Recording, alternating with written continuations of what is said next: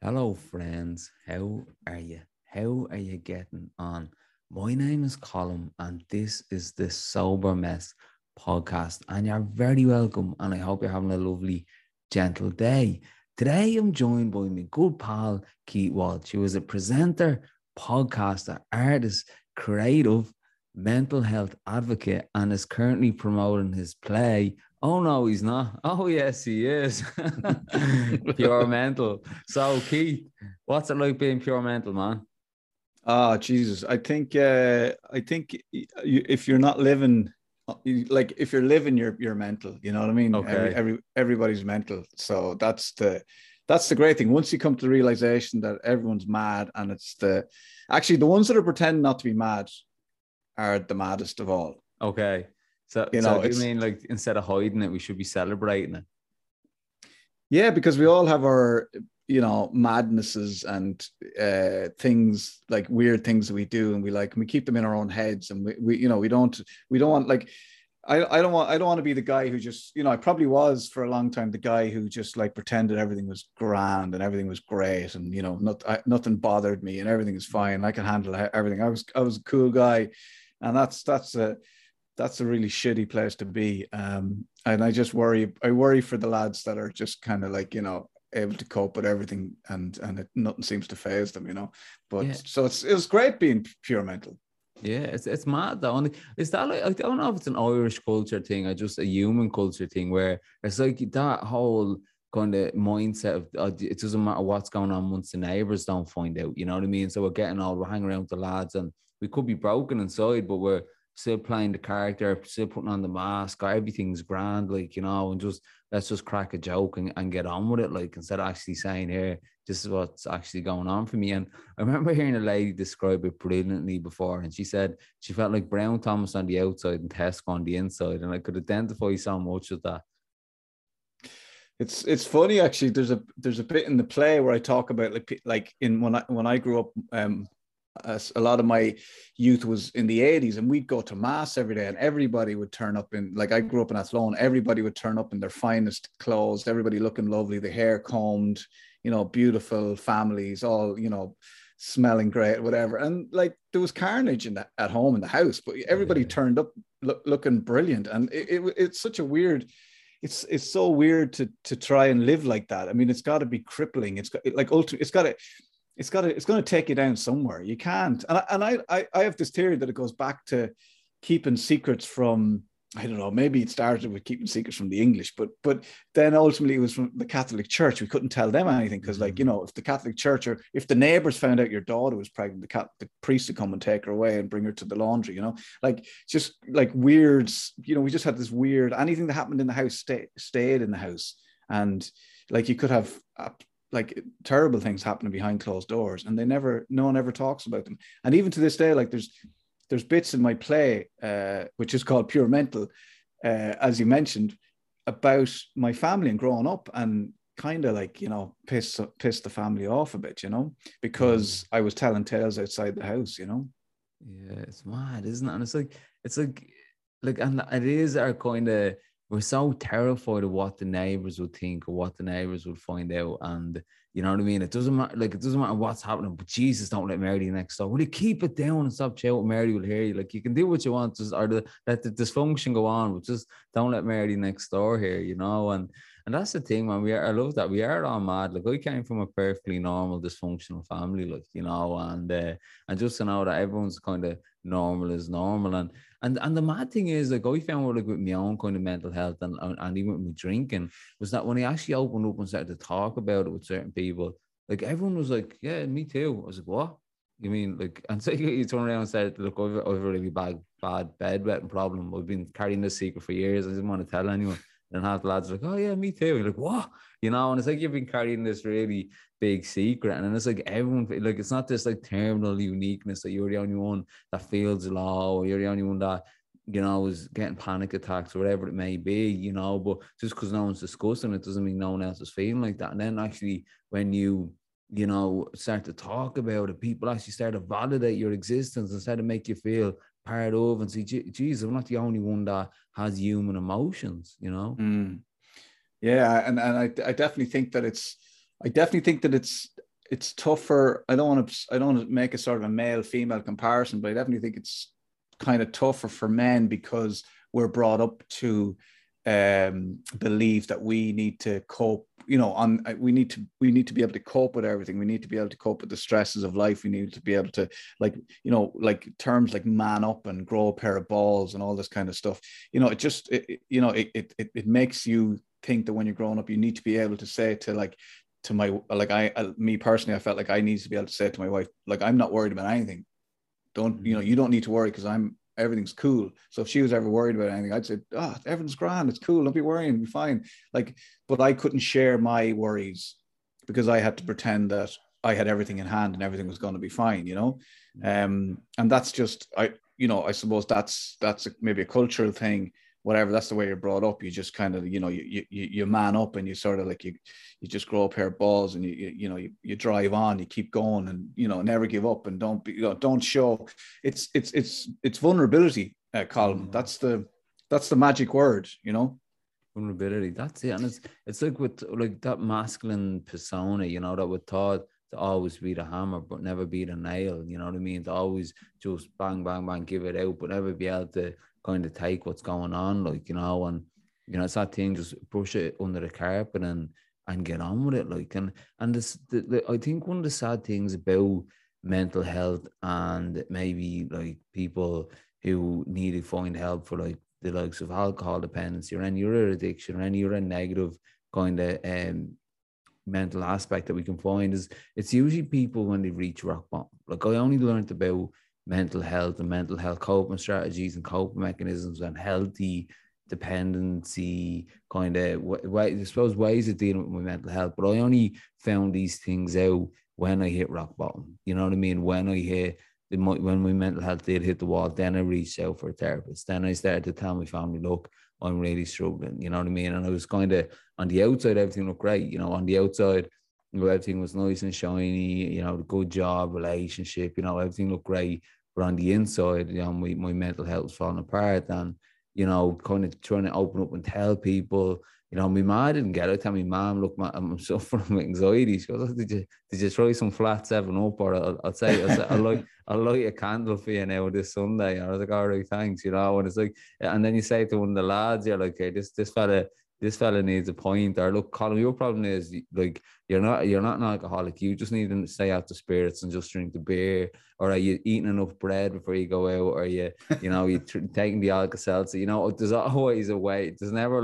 There's always a way around it. Like, you know, and it wasn't until I reached out to and got professional help that I realized that, you know, I was hitting rock bottom, and I was in the midst of a breakdown. But I suppose that breakdown did lead to a breakthrough because I knew the way I was living, the way I was thinking, and I suppose the behaviors and patterns that I had just weren't serving me or empowering me anymore, and I needed to kind of unlearn a lot of the core beliefs that I had. Like, what's a bit of your story, and what kind of motivated you to want to write this play?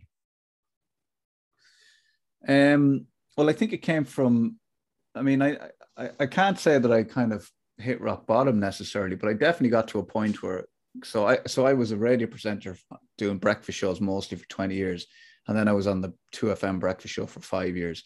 And then one day, you know, sort of over a period of a few weeks, whatever. Anyway, the decision was made that they were finishing with that breakfast show and they're going to start with a new breakfast show. And I was out the door basically, you know.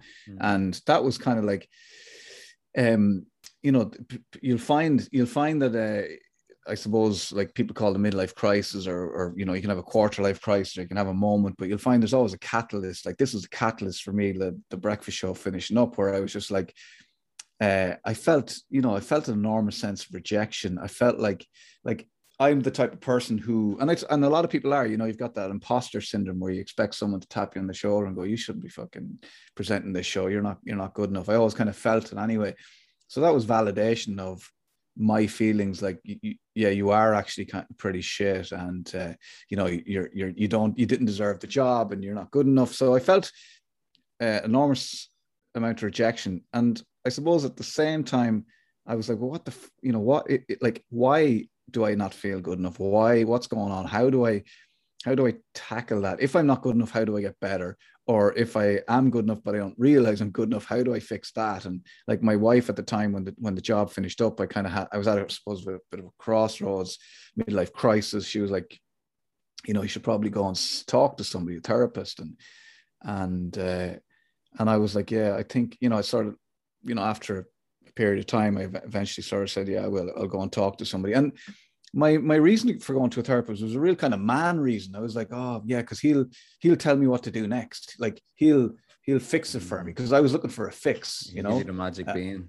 He'll tell me what to do next. So like I go to the gym, I eat healthily, and now I'm going to go to this man, and he's going to fix my head. So he's just going to tell me what to do next. Yeah, and that was my motivation, and so I started therapy, and the guy I still go to see him, a guy called Luke, and he got me writing again. So one of the ways that he encourages people to work out, like we all have these kind of stories in our heads, like things happen to us when we were young, we carry them around and they weigh us down, and they're trauma and whatever, and we hold on to them. They're the things that wake us up at 3:00 in the morning, and we can't get back to sleep because we're thinking about that shitty thing we said to that lad when we were in 5th class, or whatever it is, or some lad that died when you were young, and you don't know, you feel like you were responsible somehow. And so there's all these stories of my childhood, of growing up, whatever, and I just wrote.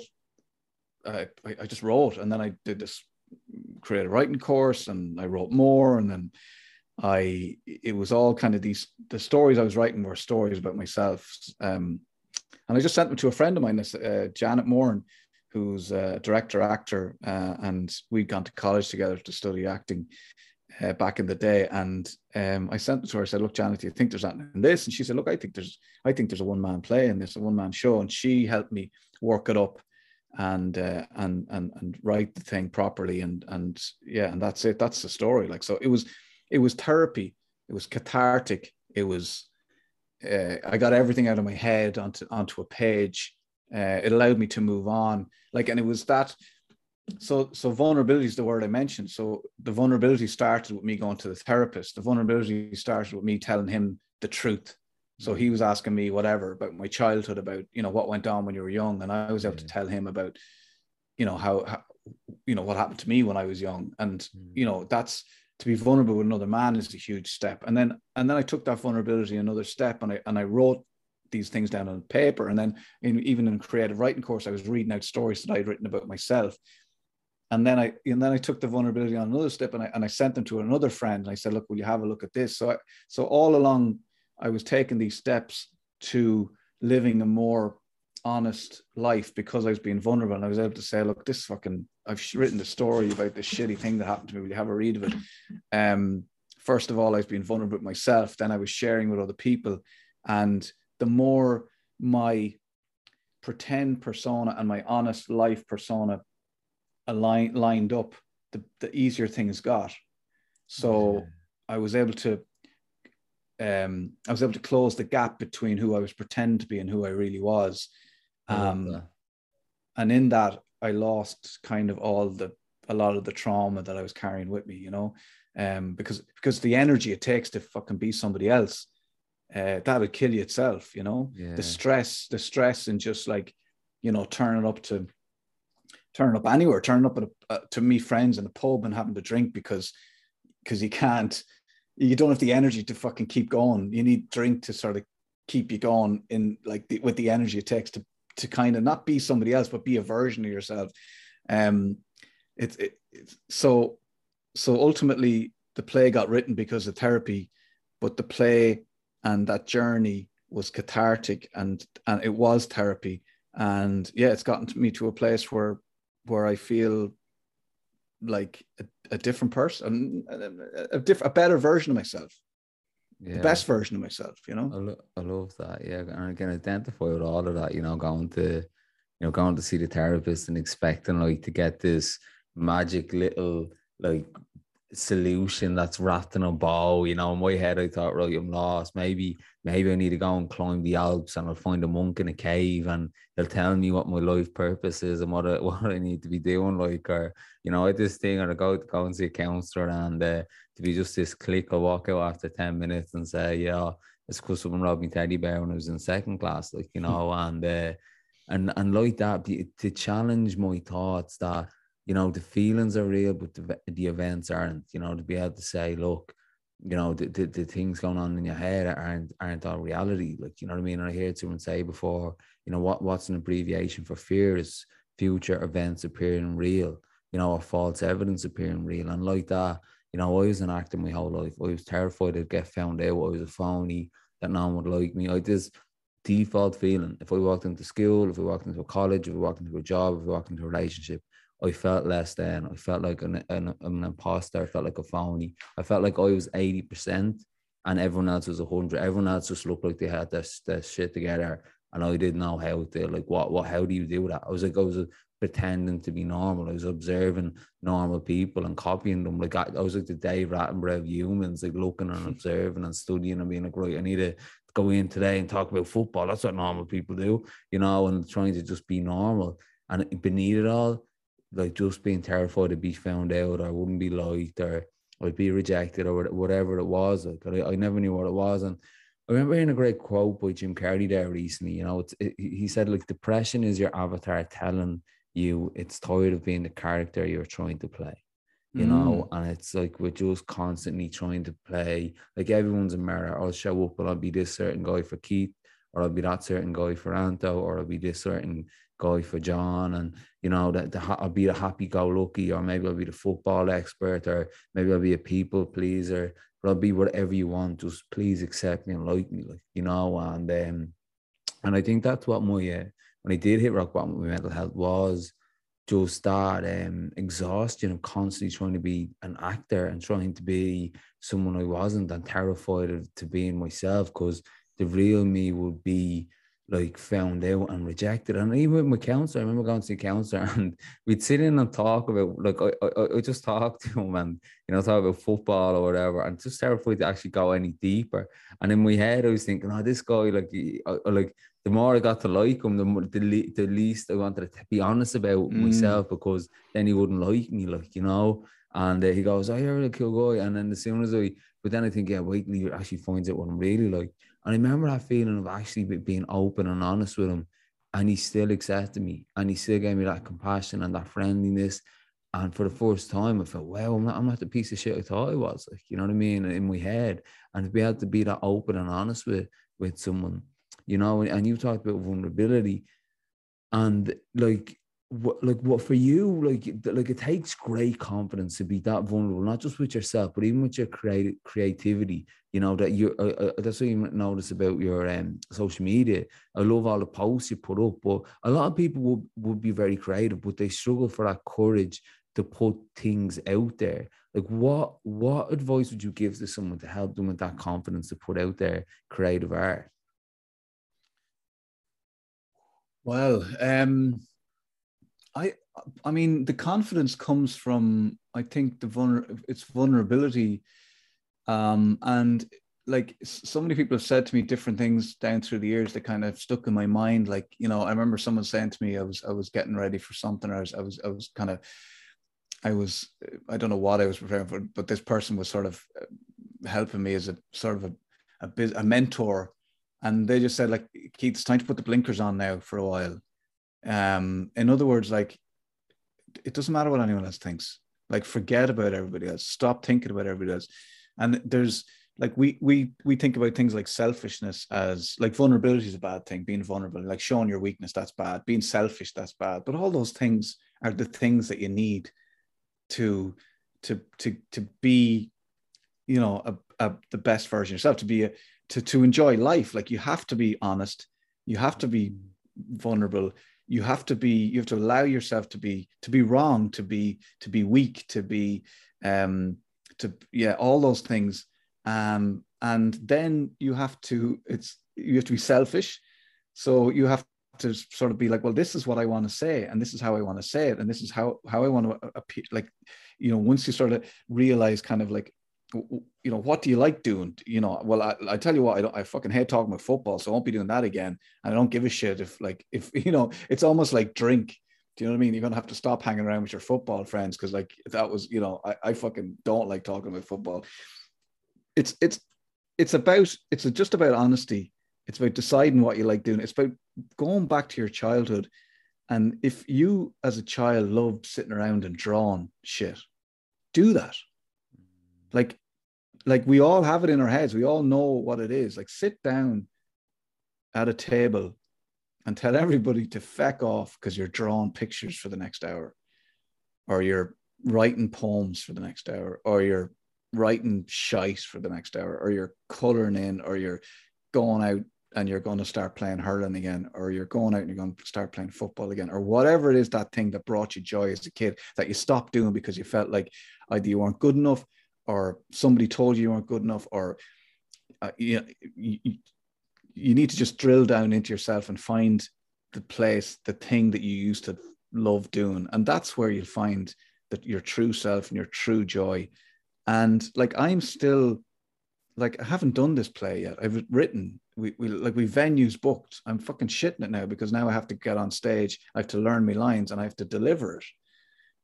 So like, I'm still on the journey. I'm not there yet. I could at any minute sort of back out and go, you know, fuck this, I'm not doing it, you know. But it's kind of like, put the blinkers on, back yourself. And I suppose for me, like, this was like, I am at the stage now where I'm about to go on tour with the play. But it started with me it started with me writing the first thing. It started with me joining up to a creative writing course. It then, like, the biggest thing at that point, like the biggest step I took then was to send the stuff to my friend Janet. Like, that was the next big step. That was the thing I was shitting myself about. But once that was over, then the next thing was, oh, fuck, now I'm going to have to, Janet says she likes it. She wants me to write more stuff. Now I'm going to have to come back with more stuff. And she's going to think that's shit. So like, all along the way, you just give yourself little goals. And for me, like I always had in my head, I'd love to do a bit of creative writing. I'd love to try and write a play. So what we do is we think, no more than yourself, if it's like a big race or the Ironman, or what you think is like, I could never do that, because you think of the enormity of the thing, but you need to break that down and go, well, first of all, I'm going to, like, let's figure out how I can run 5K first. Do you know what I mean? Like, so you need to break it down. And confidence comes from little wins. So if you can find little goals, like little wins, like maybe it's learning how to do a 5K, maybe it's learning how to, maybe it's writing a short story, maybe it's doing a class, and then you've got that little win, and that gives you a little lift, and that gives you the confidence, and you've got a little bit of confidence, and then you can sort of take, what's my next goal? So it's almost like, you know, listen to yourself, back yourself. You know, if people are saying, why would you do that? Sure, you'd be shit at that. Like, ignore them. Put the blinkers on. Think about what you like doing and give yourself little goals towards, you know, maybe you fancy yourself as an actor. So, you know, join the local acting society or whatever. Do you know what I mean? Like, just do it. Go and give yourself a little goal. And those little things will give you the confidence. And even if this play didn't happen, and even if it didn't get to this point, I was learning an awful lot about myself anyway. Like, you know, I was gaining. And when I say confidence, it's not like a cockiness. It's a confidence in how you feel about things, and a confidence in what you say, and a confidence in, and I tell you about the social media thing. I would have been very much like, if I was tweeting something, I'd be like, there'd be certain people in my head and go, what will they think about this if I tweet it? What will that person think if I tweet? What will that, all those voices are gone now. So if I'm putting up a piece of whatever on social media, I'm just doing it because in that moment, I've got this surge of energy to go, this is fuck it, I'm going to put this out because that's what I want to do right now. I've got the blinkers on. I'm not thinking about anybody else. I'm just thinking about what I want to do in that moment. Yeah. And that's kind of how I'm learning to express myself. And sometimes you'll get it right, sometimes you get it wrong, but but you learn in the process, you know. Yeah, I love that. Yeah, it's so true, and it is. It's the small attainable achievements or the small attainable goals. That I heard Will Smith on a podcast recently, and he was talking about it's not about perfection; it's about consistency. You know what I mean? It's about you place one good brick at a time to build a decent house. Like, you know what I mean? It's not about laying a million bricks. Like, it's just one good brick at a time, and like that little bit of confidence. And what I found the thing about confidence and self doubt is that I was expecting that one day I'd wake up and just like click of a finger, like the confidence would be gone or the self doubt would be gone, like go in and jump in, did a training and do an Ironman. But I was sitting around waiting for this moment, for this magical moment. But what I found is that it doesn't work like that. That sometimes you have to do the thing along with the self doubt. Sometimes you have to do the thing along with that lack of confidence. Sometimes you have to do that thing absolutely terrified, absolutely hands trembling, absolutely, panic, absolute anxiety, and just do it anyway. Feel the fear and do it anyway, and then reap the rewards of after you've done it. And that for me is like checking for monsters under the bed. How do you know there's no monsters under the bed? You go there and look, like, you know what I mean? And like that, what if we put out this art on social media and people laugh at it?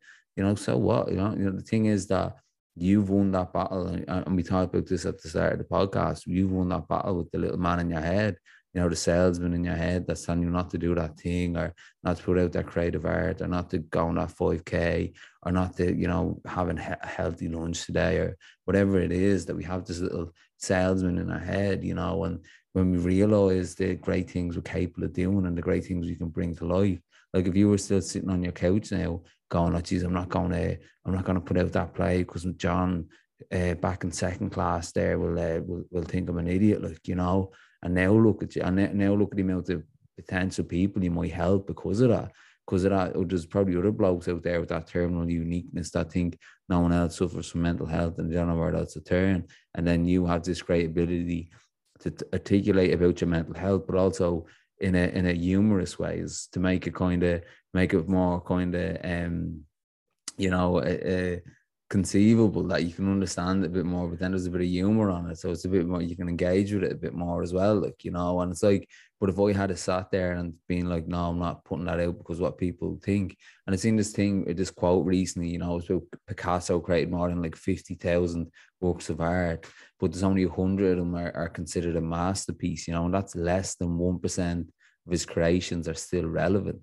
So it's essentially saying, stop trying to be perfect. It's all about a numbers game, and just start creative and just be courageous enough to share it. Like, yeah, that's all so true. And like, I still I still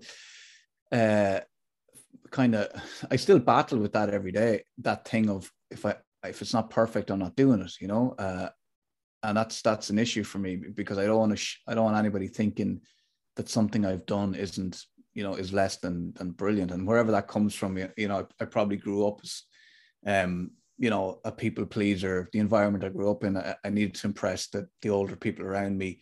I needed them to think I was a great lad. So I kept having to do great things. And if I wouldn't try and do something because, I'd almost guess, I'd be guessing, first of all, will that turn out great? I don't think so. There's probably no point in trying that. So like, you have to, trust the process, do lots of shitty things, like to do it badly a lot of the time, and then eventually you'll do something good. And it's not about fucking doing things right. It's just about living life. Like life is a series of sort of difficult moments and bumps in the road and ups and downs, and like things like therapy and meditation, swimming, like they're just tools that you use to help you enjoy the ride, because once I tell myself, and today I kind of had to remind myself, like, there was a point where I was trying to do my work and I couldn't, I was frustrating myself because nothing I do a lot of writing and work, but nothing I wrote was right, and at one point I wasn't even writing anything down. I was going, no, everything in my head was wrong.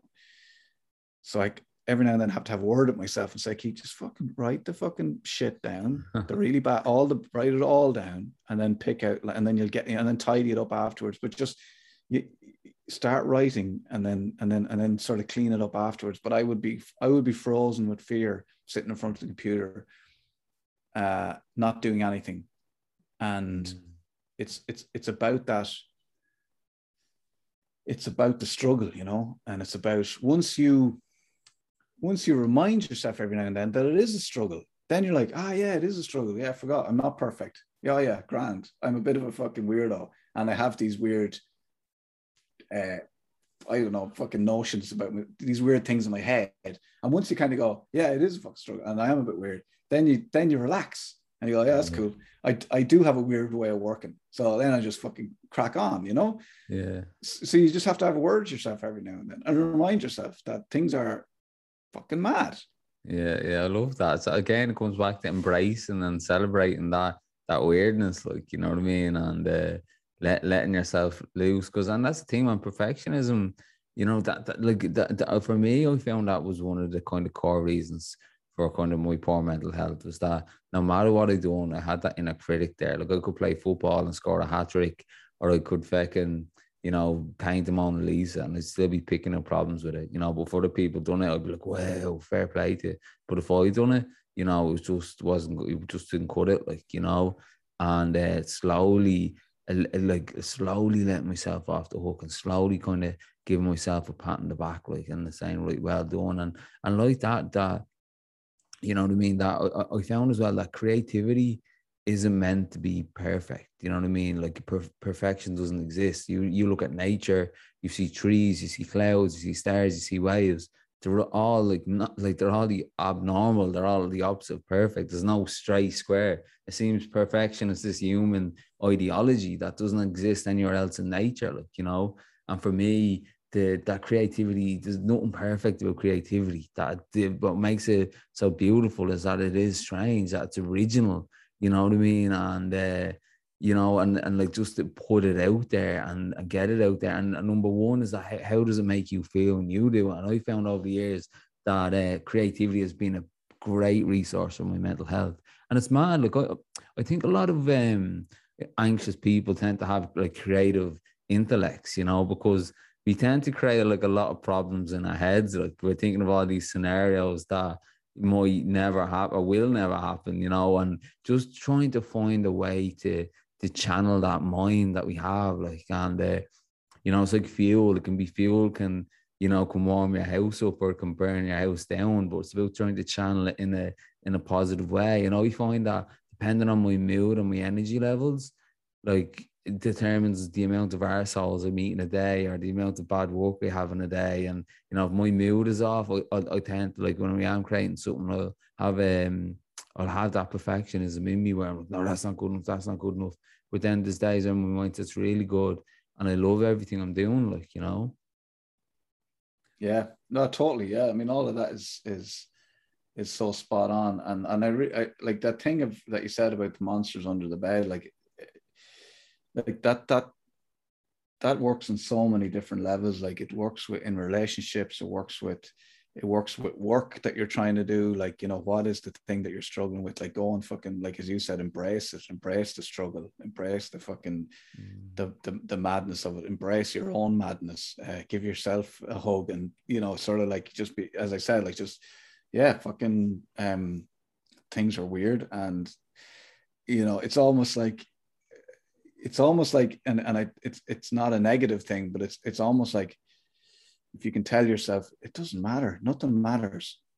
Like, nothing matters can sound like such a negative thing, but nothing matters. Nothing fucking matters. Like walk out the road there and stand at the top of the estate there and sing a song if that's what you want to do. Because you know what, it doesn't fucking matter. And, well, the neighbors will think you're mad. You know what? It doesn't fucking matter if they think you're mad. Do you know what I mean? It's sort of like, you can almost apply it to anything. Well, you go down the road of where you're thinking of, you know, how embarrassing it would be if you did X, Y, and Z. And just every time you encounter a moment where, well, I couldn't do that because it doesn't fucking matter. It actually doesn't matter in the greater scheme of things. You know, actually, it just doesn't matter. So You just give yourself a break, let yourself off the hook, and tell yourself it doesn't matter. You know, the world doesn't revolve around you. And if you do something, then someone fucking laughs at, well, at least you're fucking living. At least you're trying something. And I worked in a radio station once, and I think about this a lot. And I remember we played a song. It was kind of a new song, and the person, and I was kind of the manager at the radio station at the time. So the person played the song, and then they came out and said, "Well, look, we probably shouldn't play that song again," you know. And I was like, "Well, why not?" Well, because we got 2 texts in saying they didn't like the song. And I was like, okay. So we probably have like, I don't know however many listeners we had listening at the time, maybe 30,000 listeners at the time, right? And 2 people didn't like the song. And it's kind of like that in life. You can't, don't not play the song because someone might not like it. Like, you know, it's like you said, loads of people might love it. You know, don't, like playing 5-a-side, you score 5 goals and you come home and you can't sleep that night because you're remembering the fucking sitter you missed. And that's all you can think about. Like, don't let the negative control your life, because then you're just putting yourself in a box. It's you know, mad, isn't it? I remember that one of the most motivational things I've heard was of a nephew. He's 10. He's autistic, and he's mad into the Matrix. You know, he got mad. Like, he watched the film and he watches it like nearly every day. He loves it. He's obsessed with it. And we were out playing football once, and he kicked his football into this ditch. It was gone into a lot of bushes. We couldn't get it out. And he just walked grand. I said, do you not want your ball? And he goes, oh, look, it doesn't really matter. He goes, sure, look, I'm in the Matrix anyway, so nothing's real. And he walked away. And I always think about that now. You know, when I'm worried about something, I'm just like, sure, look, I'm in the Matrix anyway. Like, nothing's real. It's all a big simulation, like, you know. And I always find that really motivational. If I'm worried about doing something, if you're worried about going on stage or putting something out, it's just like, sure, look, I'm in the Matrix anyway. Like, you know what I mean? Yeah, and once you decide that, once you just, I mean, like, it doesn't have to be, you know. I think people think about mental health and dealing with life and even things like, you know, the universe and manifestation, and, you know, is it all just a big hologram, blah blah blah? Maybe. And like, wouldn't it be great crack if it was? And let's not fucking worry about it anyway, because none of it matters. So let's just try and have fun. You know, if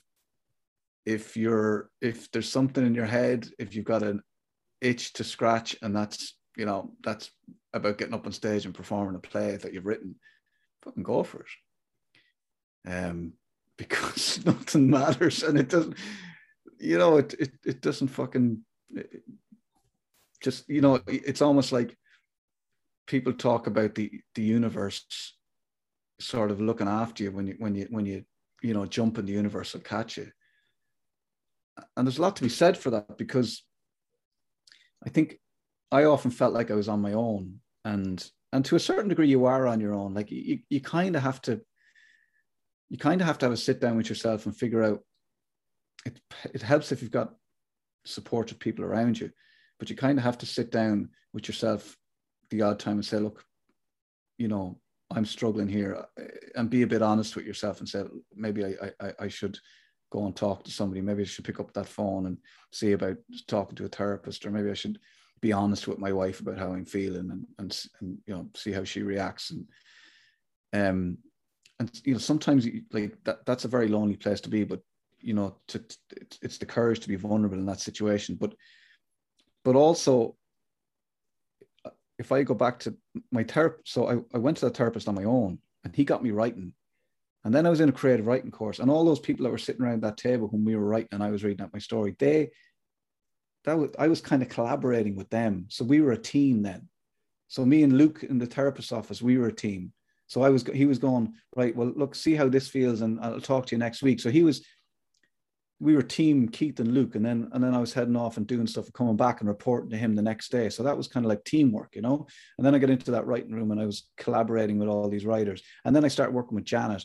And then the play kind of took on a life of its own, where the Riverbank got involved and said, look, we'll give you a few quid to put on a work in progress. We'll let you use our rehearsal space to rehearse in. And then you know, the guy called Phil who works in the riverbank, he's like doing, you know, he's the lighting technician, and he's now designed this. Like all these people sort of come along and get involved and help you. Once you start, like once you get busy and start doing the thing, the universe will come and people will come and help you and people will get involved. And it's amazing how that happens as well. So it's mad. It's like if you manifest things like that, you know, but when you're on your right path, you know, all these things just seem to fall into place. Yeah, like it is fascinating. It's fascinating. Yeah, it is. It's powerful, and it's great to have that mindset as well, you know. Like, and for you, what would be the greatest advice you've ever gotten? Oh my God. That is a very tough question. I'll go back to the vulnerability thing. Like when that was said to me, like I thought being vulnerable, and I say this as a joke, but I thought being vulnerable meant, you know, playing hurling without a helmet. I didn't understand what it meant. I didn't understand that you could fix yourself by being honest. I didn't understand that. I would have thought that the world didn't need to hear my fucking problems. I would have thought that the world didn't need to know that I had weaknesses. Like, why would I be telling people that? Because why would they care? And sure, I have to hide that from the world. I have to pretend that I'm. So, and that just unlocked everything, because with vulnerability, it allows you to get things wrong. So then you try things. It allows you to talk to people that you wouldn't normally talk to. Like I have friends now I'm friends with people that maybe in the past life I wouldn't have talked to before, because I thought, well, they're not my type of people, or that's not my scene, or they're not my crowd, or they're like, you know, like cutting myself off from fucking, you know, 90% or I don't know, 99% of the world, because I thought that they might not be my type of, like, just weird things that are in your head about. So vulnerability just allowed me to meet new people. I love that. Yeah. Have honest conversation with people I've never met before. Try things out, and because it didn't matter if it didn't have to be perfect. And even things like meditation, it allowed me to sit with myself. And I think that's probably one of the most difficult things. And I think that there are people, and there might be people listening to this, who are struggling with booze or struggling with meditation or mindfulness. And we hear it all the time, like, oh, you know, mindfulness is great and meditation is great, and I don't drink anymore, and that's great. Like, I think there's a lot of work that has to be done before you can get to the point where, like, I stopped drinking. Like, I didn't go to the therapist going, I want to stop drinking. But therapy got me to a point where I just didn't want to drink anymore. Yeah. That it just happened. There was a moment where my wife said, do you want to drink? It was a Friday evening. We normally have a glass of wine or whatever. I would say, if anybody asked me, I wasn't a heavy drinker. I was a weekend drinker. But, you know, I drank enough over the weekend. But that was my release. That was my way of relaxing. But anyway, it was a Friday and my wife said, do you want to drink? And I knew in that moment, and I can remember thinking, I actually feel better now all the time than I know I'd feel after a couple of glasses of wine. So it used to be that the couple of glasses of wine or the few beers made me feel better. But because of the work, the therapy, the vulnerability, the honesty, the meditation, all that kind of stuff, I suddenly found myself down at a point where I was like, I don't want, because, you know, and I also know there's probably a hangover coming out. You know, I don't want any of that. Yeah. So I don't need it. I don't need the break from my own head. It's mad, isn't it? And and I think that's the thing about therapy. You know, we start the question, why do we do what we do? And I think we never slow down enough to have a look at our own patterns and our own kind of beliefs, you know, that we're always in a forward motion, go, go, go, go, go, always wanting to be distracted. But because of that, what you said there, we're just so uncomfortable in our own skin, like, you know. And you know, I remember hearing this guy say, you know, that he'll escape into anything, like drink, drugs, or figure outs, you know, whatever he can find an escape from. But the purpose, like, but the thing is that the drink drugs and the figureheads was the solution. So if that's the solution, then what's the problem? And the thing was that I was the problem. It was my thoughts, my beliefs, my environment that was the problem. And, if I can change my environment and where I am in my life, both mentally, physically, spiritually, all my life be a lot more, like, be a nicer place to be that I won't need to escape. Like, you'd never seen a kid trying to escape out of Disneyland because, like, they're in such a nice place, like, and that's what I found with my life. When I started to improve my life, said, like, life is like a diet, if I eliminate all the shit out of my diet, be it the toxic people, the toxic relationships, the toxic fucking um beliefs or behaviors, or things aren't serving me or empowering me, and have a look at all that stuff. But the problem is that, when do we ever get an opportunity to have a look at that stuff that's not serving us? It's usually when it's too late. And I think that's one of the positive things about a lockdown, or maybe a breakdown. Like, the breakdown and the breakups lead to breakthroughs, because they actually make us reflect and have a bit of clarity on where we're going and what we're doing. And if we always do what we always done, we'll always get what we've always gotten.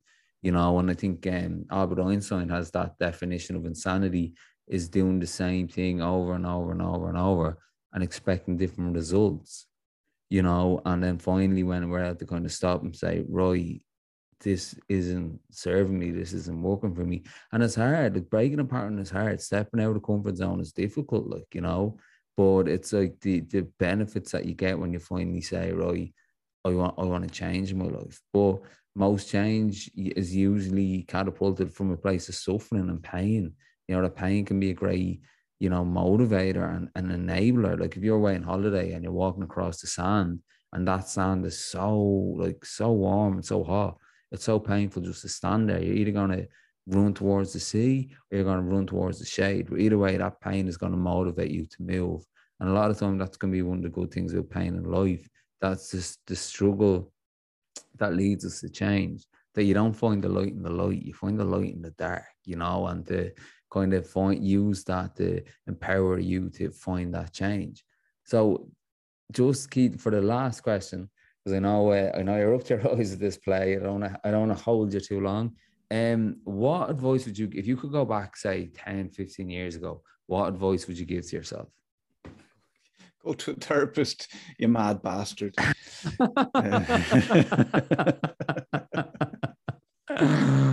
Oh, I love it. I don't know. Like, I wish I kind of maybe had that time over, because, like, I have two kids, Finn and Anna, and they're 13 and 19.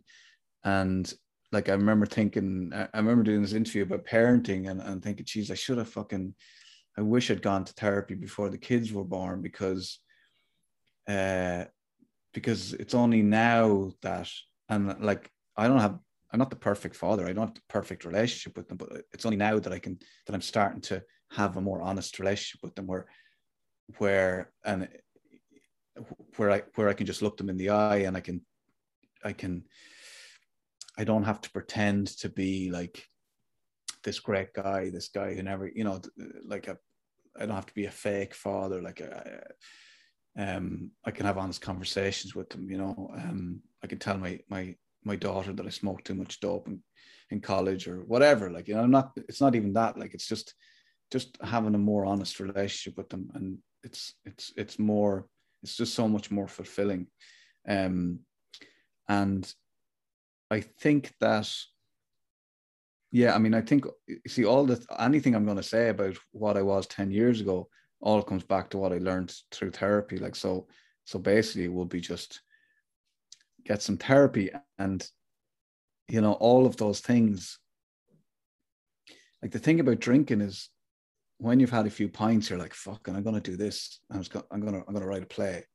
And you tell anybody around you, I'm going to write a play, I haven't started yet. As soon as you sober up in the Monday morning, you're kind of back, you're not even back to square one. You're back to square fucking, -3. And yeah, there's no progress, and I don't think, it's not like I'd say it to myself 10 years ago, give up the booze, because I know that the therapy had to come before the giving up the booze. But there are times where I feel like, Jesus, I wish you can't go back. But I wish I knew then what I know now.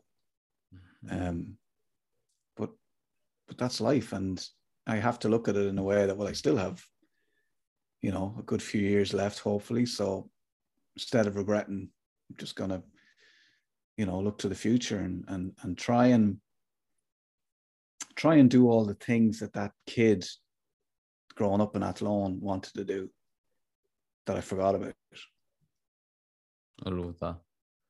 Yeah, that's powerful, isn't it? And it like even hearing that in your 20, if you're 20 years old, and we can take so much for granted, you know. And I remember hearing this like motivational quote was like, if you're ever doubting yourself, you know, pretend, close your eyes, pretend you're 80 years old and you're sitting in your deathbed, and you go, geez, I wish I was 40 again. I could go and do all them things, about the energy. And then open your eyes and you realize you're that age, you can go and do it, like, you know. And there's a fella in 10 years looking back where you are now going, geez, I wish I was that age now, you know what I mean? So there's always, like, even though we're looking back to when we were 20, there's someone looking back at us now going, geez, I wish I was that age, you know. And as you said, it's just checking there's no monsters under the bed, and, you know, reminding ourselves that we're all just in the matrix. So just feck it, go for it. And go for you know it. what I Doesn't mean? matter. Nothing matters. Just But the other thing about, like, and you'll know as well, like, the achievements are great, but it's the day-to-day shit that's the most enjoyable. Yeah, but that's the thing. Like you see the people on the podiums, and what have they done? Like, it's the journey. It's not the destination.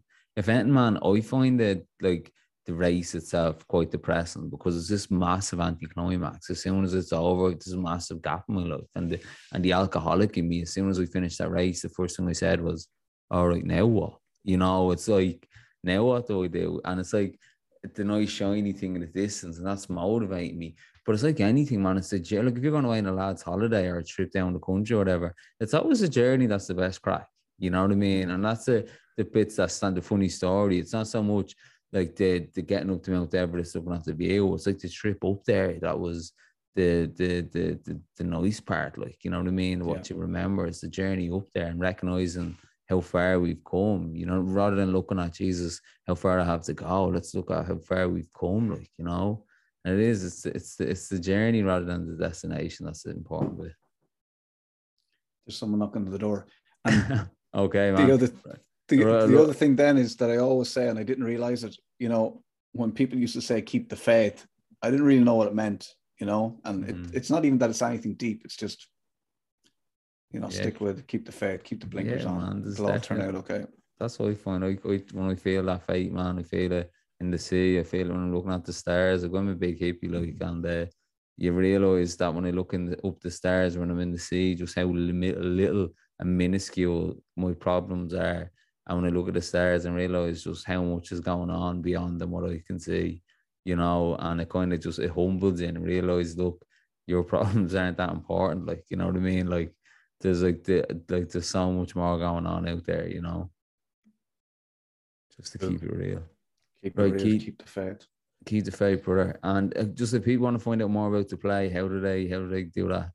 Yeah, they can just go to my brilliant producers, the Riverbank Art Centre in Newbridge. Go to the website riverbank.ie, and they have an absolutely brilliant. But all the dates are there, and just, you know, Google Pure Mental Riverbank.ie, and all the dates will come up around the country. There's about 16 venues around the country, so brilliant. No excuses. Cool, no excuses. Fill that place out. Keep the faith. Thanks, man. All right, man. Cheers.